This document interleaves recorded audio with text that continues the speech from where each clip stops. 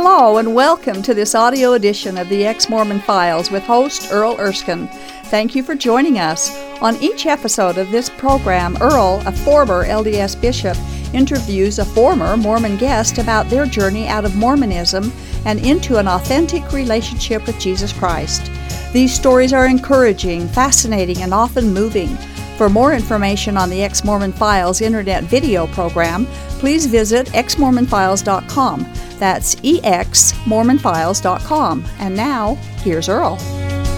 Good evening and welcome to the Ex-Mormon Files here in the heart of Salt Lake City.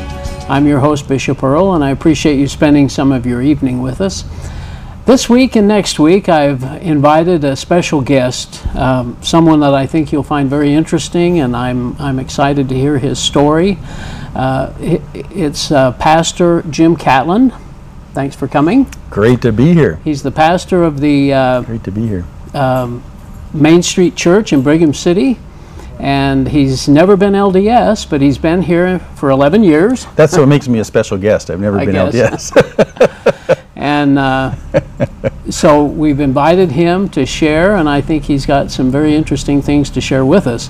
One thing I did want to mention is that this program wouldn't even be on the air right now if it weren't for Jim Catlin and Scott Johnson and a few others, Main Street Church, for their love and support of this show. As you may know, we went through a period where we weren't on the air, and Jim and Scott felt like there was something here that was of value, and so they approached me and asked me if I wanted to continue. And so with their, again, love and support, we've been able to continue on and be able to share these wonderful stories of people who have been Mormon, have made a transition out, and are now Christians. So anyway, Jim, we're again happy to have you here. Oh, it's a great, I just love being with you. Have enjoyed getting to meet you and Carla and love you and the program. And maybe we'll get more chance later on to talk about why we even do the program, because it's something that's, I know it's near and dear to your heart, but to us as well for reasons that a lot of people I don't think quite understand. So, yeah, probably. So we'll get to that. Well, to begin with, let's just cover a little bit about your background. Where were you born and raised and all? Well, I wasn't born in Utah. Okay. In fact, when I first moved here 11 years ago, I was asked, when do I get to go back to my people? And I said, I don't really know who my people are, really, but I was born in Maryland, right outside Washington, D.C., in a suburban community there. Everyone on my street worked for the federal government, which made for an interesting kind of street. Yeah. And was born in Maryland, raised there, up through high school. In high school, our family moved overseas to England, so I lived in England for a while. Wow. And just loved that, lived in London, and then from there came back to the States, to the West Coast, to California, to Palo Alto. So right in the shadow of Stanford University.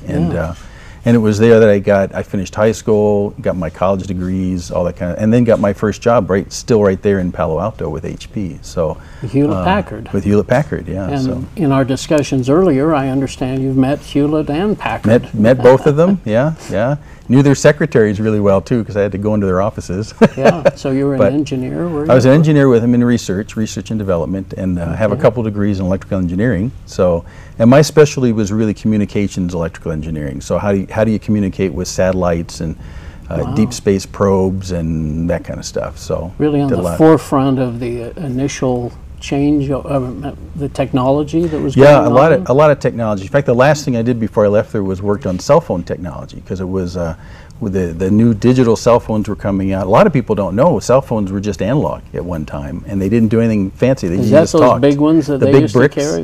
Those were analog? Those are totally analog. They didn't do anything special. And then when the digital phones came out, some vice presidents of the company approached 2 or 3 of us across the company and said, we have a task for you. You have to figure out how to make $2 billion of more revenue for the company with cell phones. So that was the last thing I worked on, and we didn't do it. So, okay. So yeah. So and that was 11 years ago? No, further back. That was back in '95. So that's been 20 years ago now. 20 years ago I left HP. So where did you go immediately after that? Well, yeah, so I worked in the Bay Area for HP for a couple years, and then moved with them when they started a new division in Spokane, Washington. And we were making radio products for cell phones and stuff up there, and was there for a number of years. And then after a total of about 17, 18 years with the company, I left HP and went into full-time ministry with the church there. Okay, well, I'm going to ask you about that, but before we do, when did you meet Dorothy in this process? Oh, in California. She grew up in Palo Alto. So when I moved to California, from England, and I was still in high school. We met in a play in high school. Oh my goodness! We were cast. High school. We were cast as husband and wife in a play, and she played my wife. I played a pastor of a small town church, and oh my goodness! And it was called The Flattering Word. We still chuckle about that, but yeah, we met in a play, and we were cast as husband and wife, and here we are. And so later on, you marry. And how many children do you have? Later on, got 4 kids, all grown, out of the house. So we're empty nesters. Okay. Yeah, and they're scattered all over the country: Fairbanks, Denver, Valdosta, Georgia, and one who's in Salt Lake now, but he's actually moving to Seattle. So they're all over the place. Mom and Dad, were they religious, and what was your religious background? Yeah, my dad wasn't very much. In fact, not at all. In fact, my mom was sorta. She had a Methodist upbringing, and so on Sundays she would try taking us to church, to a Methodist church on Sundays, but it was very infrequent. I don't remember much about it. So brothers and sisters, did you have? Yeah, I have 2 brothers. Okay. One of them died a few years ago, but yeah, 2 brothers. I'm the middle of 3 brothers, so I'm the middle child syndrome person, whatever that is. I don't know what that is. You're it, huh? I'm it, yeah. So not a heavy, strong, you would say, religious background? No, and I have almost no memories of what we did in church or what was said there, and it was very infrequent. Yeah, it was. I wouldn't call it a religious home at all, but my mom tried, and my dad kind of resisted it, and so she still persisted. So you're up in Spokane. Up in Spokane. Working for HP. Yeah. What happens? Well, I went into ministry against my will. Yeah, that's like what I like to tell people. Because from a really small child, I was one of those little kids that played with buzzers and wires and batteries and stuff like that. I was gonna engineer the world. My hero was Thomas Edison. And so that's what I really liked. And then we call left brain, are you? Yeah, I just loved the whole process. Got a couple of degrees in electrical engineering, and they paid me to do what I loved to do. Wow. And it was a perfect job situation for me. Just loved it. And HP had a huge reputation at the time. Oh, sure. So Dorothy and I went on a vacation to the Oregon coast, and one night I told her I'm going to go out on the beach and just enjoy the beach sounds and walk in the dark and just enjoy this place. And I got a couple steps onto the beach. And God said, literally said, you're leaving engineering and you're going to ministry full time. And you had no thought of this before? I had no thought of this. No thought of this. I was doing great in my job. I loved my job. Kids, nice home, an income far in excess of what I needed in Spokane. Everything was perfect. And God says, that's the end of that. And did you look around to see who was talking? Almost, but a lot of people have said, "Did you hear something verbal, audio?" I said, "Well, no, but I got the message." It stopped me dead in my tracks on the beach, and I looked up in the sky and I said, "No, it's not going to happen." And then I headed off the beach, basically arguing with God for about 1.5 miles down the beach. I turned around, came back, argued all the way, saying, "This is who I am. This is what I love to do. This is what I wanted to do since I was a little kid." And when I got to the edge of the beach, then where I had to come back where Dorothy was in our hotel room, I was going to leave the beach, I realized the conversation was done, but it wasn't a conversation. I had argued, and God hadn't said anything in response until I got ready to leave the beach. And I said, "God, this is who I am." And I heard very clearly from him, "You haven't got a clue who you are." And it stopped the conversation. I came in the hotel room, and as soon as I walked through the door of the hotel room, Dorothy says, "What happened?" And she thought I'd been mugged. She could tell something. Yeah, she thought I'd been mugged. And she asked me, did someone mug you? And I said, "Well, in a manner of speaking, yeah." And it was just a couple of years later. I knew from that encounter that was going to change, but I knew it wasn't going to be immediate. And I can't tell you how I knew that. And then I laid kind of a test in front of God and said, "Well, God, if you're really going to do this, here's my test. If I ever come into work someday and I have nothing to do, then I'll believe that you made the change, because I don't want to leave them in the lurch. They rely on me for a lot of stuff." Yeah. So, and I knew that was never going to happen because I was balancing you had so many projects going. Yeah, and I always had. I was the guy who had too much to do. And then literally one day, a couple years later, I came into work and my boss sat down and says, "Well, I'm kind of embarrassed to say this, but we have nothing for you to do." And this bell went off in my head, and I said, "Well, it's time." And I told them, and I left there, and then started working full time in the church that I had been attending. So. Oh my goodness! What, Dorothy supportive? Yeah. I know she certainly is now. A little freaked out. But to go from a corporate income, and to change all that, and my income literally went well below half of what I was making before. Sure. So.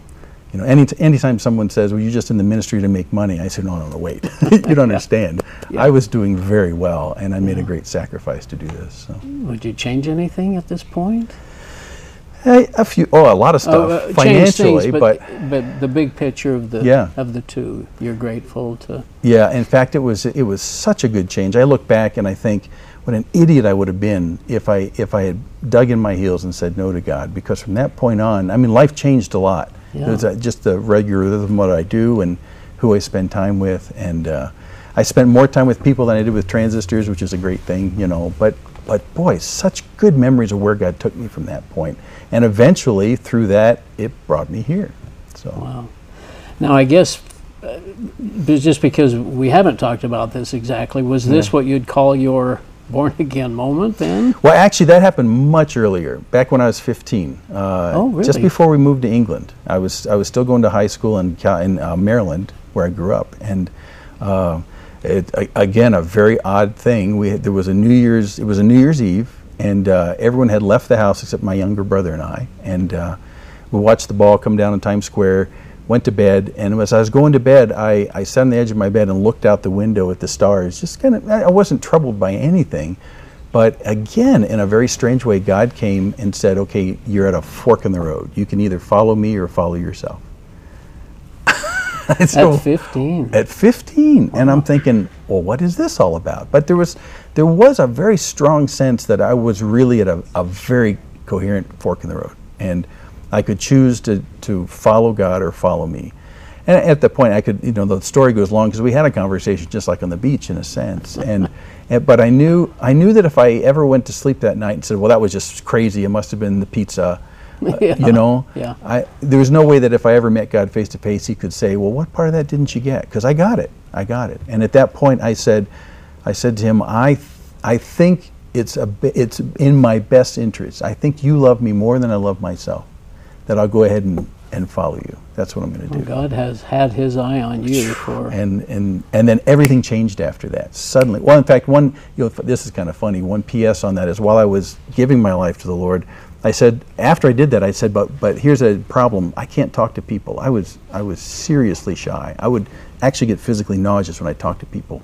And the idea of talking in front of a lot of people would make me black out almost. And so now, hearing you and knowing you as I do now, I find that so surprising. See, and I look backwards and I say that's one of my biggest evidences that God did something big, because I told him, listen, if this is going to involve me talking to people, you're going to have to do something about this, because this is not part of who I am. Oh my goodness. And so I told him. So I thought he was going to send me to New Guinea and to talk to strangers or natives there, and I couldn't do that. And you know, if he had shown me the future and said, "Here, let me show you what it's going to be like. You're going to be standing in front of hundreds of people, thousands sometimes," I would have backed out. So that's why he doesn't show you the future, because you can't handle it, really. You'd be afraid of what he's going to do in your life. But a remarkable change, and I can't take any credit for that. It just okay, so now you're in Spokane. In Spokane. Started working in the church that you were attending there. Right, doing youth work. And then what happened? How do you get to Utah? Well, I was doing youth work there in Spokane, and one of the things we did was we took a team of high schoolers on the road to do various kind of mission things. And one of them was we'd bring a week-long vacation Bible school. We'd teach the high schoolers how to, you know, be with little kids for a week, and we'd go to rural areas. Well, we were doing it in a rural area in California, and then met someone from Brigham City. In fact, the pastor there, Joel Kramer, while we were doing some of this stuff, he came down to do some other things, and he says, gosh, it'd be wonderful if you could bring a team to come to Brigham City. So the year after that, that's what we did. We did 2 weeks. So we took these high schoolers on the road, did a week of ministry in rural California and then rural Utah in Brigham City. That established a connection there. And then some years later, Joel called up and said, you know, I think God's leading me to spend full time working on films. He and Scott had done DNA versus the Book of Mormon, and we're moving on to the second film, and said, I think I need to be freed up from pastoring the church in Brigham City to do this full time. Would you come and pastor down here? Would you be interested? And I said no, because the church I'm in, I helped found, as well as being up to my eyeballs busy. Oh, sure. And then some catastrophes happened there, and I was suddenly free at the same time that they needed some. In fact, he called me one night and said, you know, we just had a meeting of our leadership up here and said, we want to call someone to come and pastor here, and yours is the only name that came up. And I said, well, it's a funny coincidence. Tonight I just got released from my church here. two completely separate issues. Oh my goodness. So we came down here in 2004 and have been here ever since. You certainly see God's hand in all of Oh these yeah, things, it's for very sure. it's very orchestrated. There's no way. I had a big plan in life, and I followed Yeah. it. God just says, here you go, here you go, here you go. Yeah. Let me ask you kind of not a technical question, but maybe more of a doctrinal question in a way. I get this every once in a while. Where does Yeah. a pastor get his authority? Oh, that was one of the first questions I was asked when I came to Utah. Was it? I got in an argument on the phone. So where do you get your Where's authority? priesthood? What's And I your- and I didn't even know where that was coming from. I said, what do you mean, where do I get my authority? Well, and in fact, in my case, it's interesting. I never went to seminary, so I can't claim my authority came from my education, From the books or something? from huh? Yeah. some graduate training. It's Yeah. not from that. And the issue is that in the Christian church, we don't count on authority coming through men. We count on it coming directly through the Word and from God directly. Yeah. So, God stopped me on the beach and said, you're going to be doing this. I'm calling you. And one of my biggest problems I had with God in this whole process of transitioning is I said, well, I got to go and get a degree in this, because if I don't have a degree, I don't have credentials. And if I don't have credentials, no one will hire me to be a pastor. Yeah. And he said, got it all worked out. You don't need credentials. And I haven't needed credentials. So Yeah, I don't think Paul... Paul didn't, Paul Peter didn't, didn't. yeah. Yeah. So, but I understand the authority thing. But from a strict biblical perspective, we don't want our authority to come down through men. We want it to come strict from the Word itself. Word and from and God, from, and- I mean, if the Spirit can be in all of us, why can't any of Yeah. us? I've really appreciated that about the Christian movement in the fact that knowing that, it makes me realize that there never was an apostasy. That there has Right. always been God in us, If where God two or poured out three His are Spirit, gathered. Yeah. And we've had the Word ever since Yeah. Jesus' time. So Yeah. Jesus is the only high priest and so on. I mean, the authority thing is really... What else did you Yeah. learn? Did you know much about Mormons before... Well, you probably ran into some in Palo Alto. in or- Palo Alto we did, yeah. Yeah. In fact, it's not well known, but HP, when Hewlett and Packard started hiring engineers back in the 30s and 40s, they got a big batch out of Utah. And then Well, we those, have a school of engineering at yeah, BU, of and course. very well known, it turns out. Yeah, So yeah. it turns out a lot of the hiring inside the company was disproportionately came out of Utah. So lot of Mormons, there were a yeah. lot of Mormons, Yeah. and so when I went to Spokane, especially, a lot of the HP Mormons moved to Spokane if they had a chance to transfer, because it was more Mormon country in a sense. Oh. And so Closer even to Idaho, I guess. yeah, or North something. Idaho, Eastern Washington, Yeah. in fact the whole corridor north and south of here. So there were quite a few there, and I had a succession of bosses that I worked for who were all Mormon. Just loved them to death. I mean, some of the neatest people I have ever met in my entire life. And then when I went into management, I started having a succession of employees who were Mormons, and just loved them. I mean, I got to tell you, and I'll go on record saying the best work ethic of anyone who ever worked for me came out of the Mormon community. Wow. Without question. Yeah. Without question. So Well, a lot of them probably returned missionaries, people that knew how to Yeah. work and Yeah. were dedicated and committed family people. and great work everything. ethics, yet all of that goes together. So Yeah. it was just great. So that's where I really got exposed to Mormons, was working at HP and Yeah. seeing their work ethic and seeing their consideration. You for ever get people. approached to join? Yes. Somebody yeah. throw you a Book of Mormon or Yeah, something? well, in fact, they had my boss at the time. They had an open house at his ward, and this must have been in the '80s. And he said, "Why don't you come and just check us out? We're doing, I don't know what it was. It was like a special service just for visitors. I'm not sure I've ever heard of An this ever open again. house or something, yeah. But they had a service, and the kids were up there singing, and and someone spoke, and anyway, afterwards he said, "Let's go to my house. We'll have some ice cream, and we can talk about what you saw." And he said, "Do you have any questions?" And I said, "Well, yeah. I don't see anything different from what I saw tonight from anything I've experienced in a Christian church."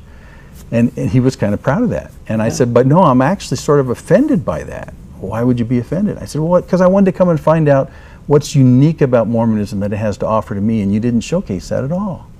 I don't really know what you're offering. You just worked really hard to look like me, and that's not what I wanted to find out." So he was a little miffed by that. But we talked more at length after that. But yeah, that was the attempt, and I told him, "Listen, I really want to talk about what's different, because if you've got something great to offer that I don't have, I don't know what that is, and I still don't after tonight. So what is it?" And to this day, that usually is the center of my conversation with most Mormons, is I know you're different, but you're working hard not to look different, and I want to know what's so great about Mormonism that I don't have. And that's a frustration when I talk to missionaries. Interesting. Yeah. So did you have any experience in Spokane? After you became a pastor, I mean, did you run into Mormon missionaries or anything? No, it pretty much stopped. Most of my exposure was with my employees and stuff like that. So not until I came to Utah. Any former Mormons come to you up in Spokane, or? Nope, never met any there either. I didn't know that Mormons ever left the Mormon church. Oh, okay. Not until you got down here. Not till I got down here. Yeah. Okay. Yeah. Well, let's see. So as far as kind of going back to the authority thing, then pastors are able to baptize and perform weddings and again, you go back to the Bible and you look at, what does the Bible say in terms of constraining who gets to baptize? Well, it doesn't say. It really doesn't say. Yeah. Doing weddings, it doesn't say. Yeah. And to be fair, a lot of what Joseph Smith did when he created his theology, he filled in those cracks of it doesn't say. And a lot of religions will do that. Yeah. But biblically, if it doesn't say, then it implicitly means that there is no authority required. Yeah. So. Did you ever, and we're kind of jumping around a little bit, we may do that for the next day or for these couple of interviews, but so had you ever heard that Joseph Smith was given the Aaronic priesthood, the Levitical priesthood? Did that ever surprise you? I never heard that until I got to Utah. Got to Utah and I heard that, and I said, well, wait a second, biblically, wait, that doesn't make any sense to me. And you have to understand, I think this is what I want a lot of listeners to realize, is that people like myself who've been immersed in biblical Christianity their entire lives, and have read so much of the Bible, when something like this comes to us, we say, well, let me access what I know about the Bible, about the Aaronic priesthood. Yeah. And I go, well, wait, that doesn't line up with anything I've ever read. In fact, it doesn't, not because there's a gap, it doesn't speak on it, but it says the opposite. You don't do that. It's given to the Levitical, the tribe of Levi. Right. So biblical Christians will always compare that to their measuring stick in their head, and that's the Bible. And so that's why they'll always come back quickly and say, well, where's that in the Bible? And I had to realize really early on, talking to my boss when we talk about religious issues, that, we got, I forgot what the topic was, but one time we got talking, with faith and works. We got on faith and works. And I said, well, this is what the Bible says about this. And I said, what does your stuff say? And he says, well, I'll bring it to you tomorrow. So the next day at work, he comes in with a stack of Ensign magazines. And I said, well, what is this? Well, those are the words of current scripture. Current scripture. And I said, well, this doesn't have anything to do with this. And so you soon find out that recent revelation is much more reliable in a Mormon mindset than old revelation. Yeah. And so you have to get past that kind of thing. But a Christian's always going to use the Bible as a measuring stick. And you talk about Aaronic priesthood, and then you talk about Melchizedek priesthood. Well, yeah, there's no Melchizedek priesthood mentioned in the New Testament. Certainly not in the Book of Mormon either. Yeah, I asked missionaries, show me the top 5 Melchizedek priests in the New Testament. Yeah. Well, there aren't any. Show me one. Well, show me one. Yeah. Jesus. Right. So yeah, that's kind of a toughie. So we're always going to measure it against that, and we're always going to test new revelation against that as a standard. So I don't really have anything against new revelation, but it better not conflict, because God's the same yesterday, today, and forever, and He's not going to say things differently today than He did last time. So what surprised you the most about Mormonism as you started learning about it? Anything? I'm trying to narrow it down. I think what really surprises me is the strong authoritarian structure of it. I knew that was part of the church, and that's from the priesthood, but it's so strong that it tends to mask people's tendency to think critically about certain things. So you place something on the table. For me, I'm gonna think critically. I'm gonna weigh it against what I know in the Bible and stuff like that. But I was surprised that Mormons never did that. They never weighed those things. It was as though if it says this from an authority, it's more godly to just accept it than it is to weigh it. Weighing it actually is wrong. So that surprised me a lot. And certainly as an engineer, and who you were running into, the Mormons in Palo Alto and so on, you must have been a little surprised maybe that they lacked that critical thinking in their religion. Right, yeah, and for me, and for most Christians actually, but me especially since I have a scientific background, critical thinking is what you do. You never accept anything at face value. You always test it a little bit to see what it is. So, and that's actually part of evangelical Christianity too, is take what's there, You know, Jesus said, be careful, there's false prophets. You know, Paul writes, test the spirit. So this critical thinking is part of biblical Christianity. Yeah. So when that's totally hands off in Mormon culture, especially Utah Mormon culture, that really shocked me. You noticed the difference between instantly. Salt Lake and yeah, Spokane. Instantly. Yeah. Utah Mormonism is very different. Yeah, from Spokane Mormonism. Well, you're not going to believe this, and we've said it to others, but we're almost out of time. Yeah. So I guess I'd like to end on a positive note. Sure. Do you have something that you'd like to just maybe, I know we'll cover this some more probably, but just something you'd share with the we'll start talking about this and finish it later, but the real reason we do this and why I'm involved in what we're doing is because of who Jesus is. We're very pro Jesus. Yeah. And my biggest desire for the people I worked with, Mormon friends, would be that they really get to understand the biblical Jesus. And I know most Mormons will say, well, I know the biblical Jesus, but I got to tell you, they don't. Yeah. And so that's what I want more than anything else. And so we'll pursue that. Well, we more. talked a little bit just earlier about this commonality. People come from so many different directions with different backgrounds and everything else, but they come to a commonality of having their eyes open. Yeah, when they find Christ. Yeah. When they find Christ. And the burden is lifted off their shoulders. It's an astonishing similarity, isn't it? Yeah. I mean, with all these interviews we've seen, and people come from different backgrounds, everything, and yet their experience of meeting Christ has all the same fingerprint to it. Yeah. And that's all fascinating. Sounds the same. They now understand what grace is and the free gift and everything else. And you'd swear this is coming from some large organized religion that does it one way, but it's the Spirit just drawing people and the same effect in the hearts of people. Wow. And that's exciting. Well, I appreciate you coming, and we'll spend another session or so on this, and we appreciate you watching.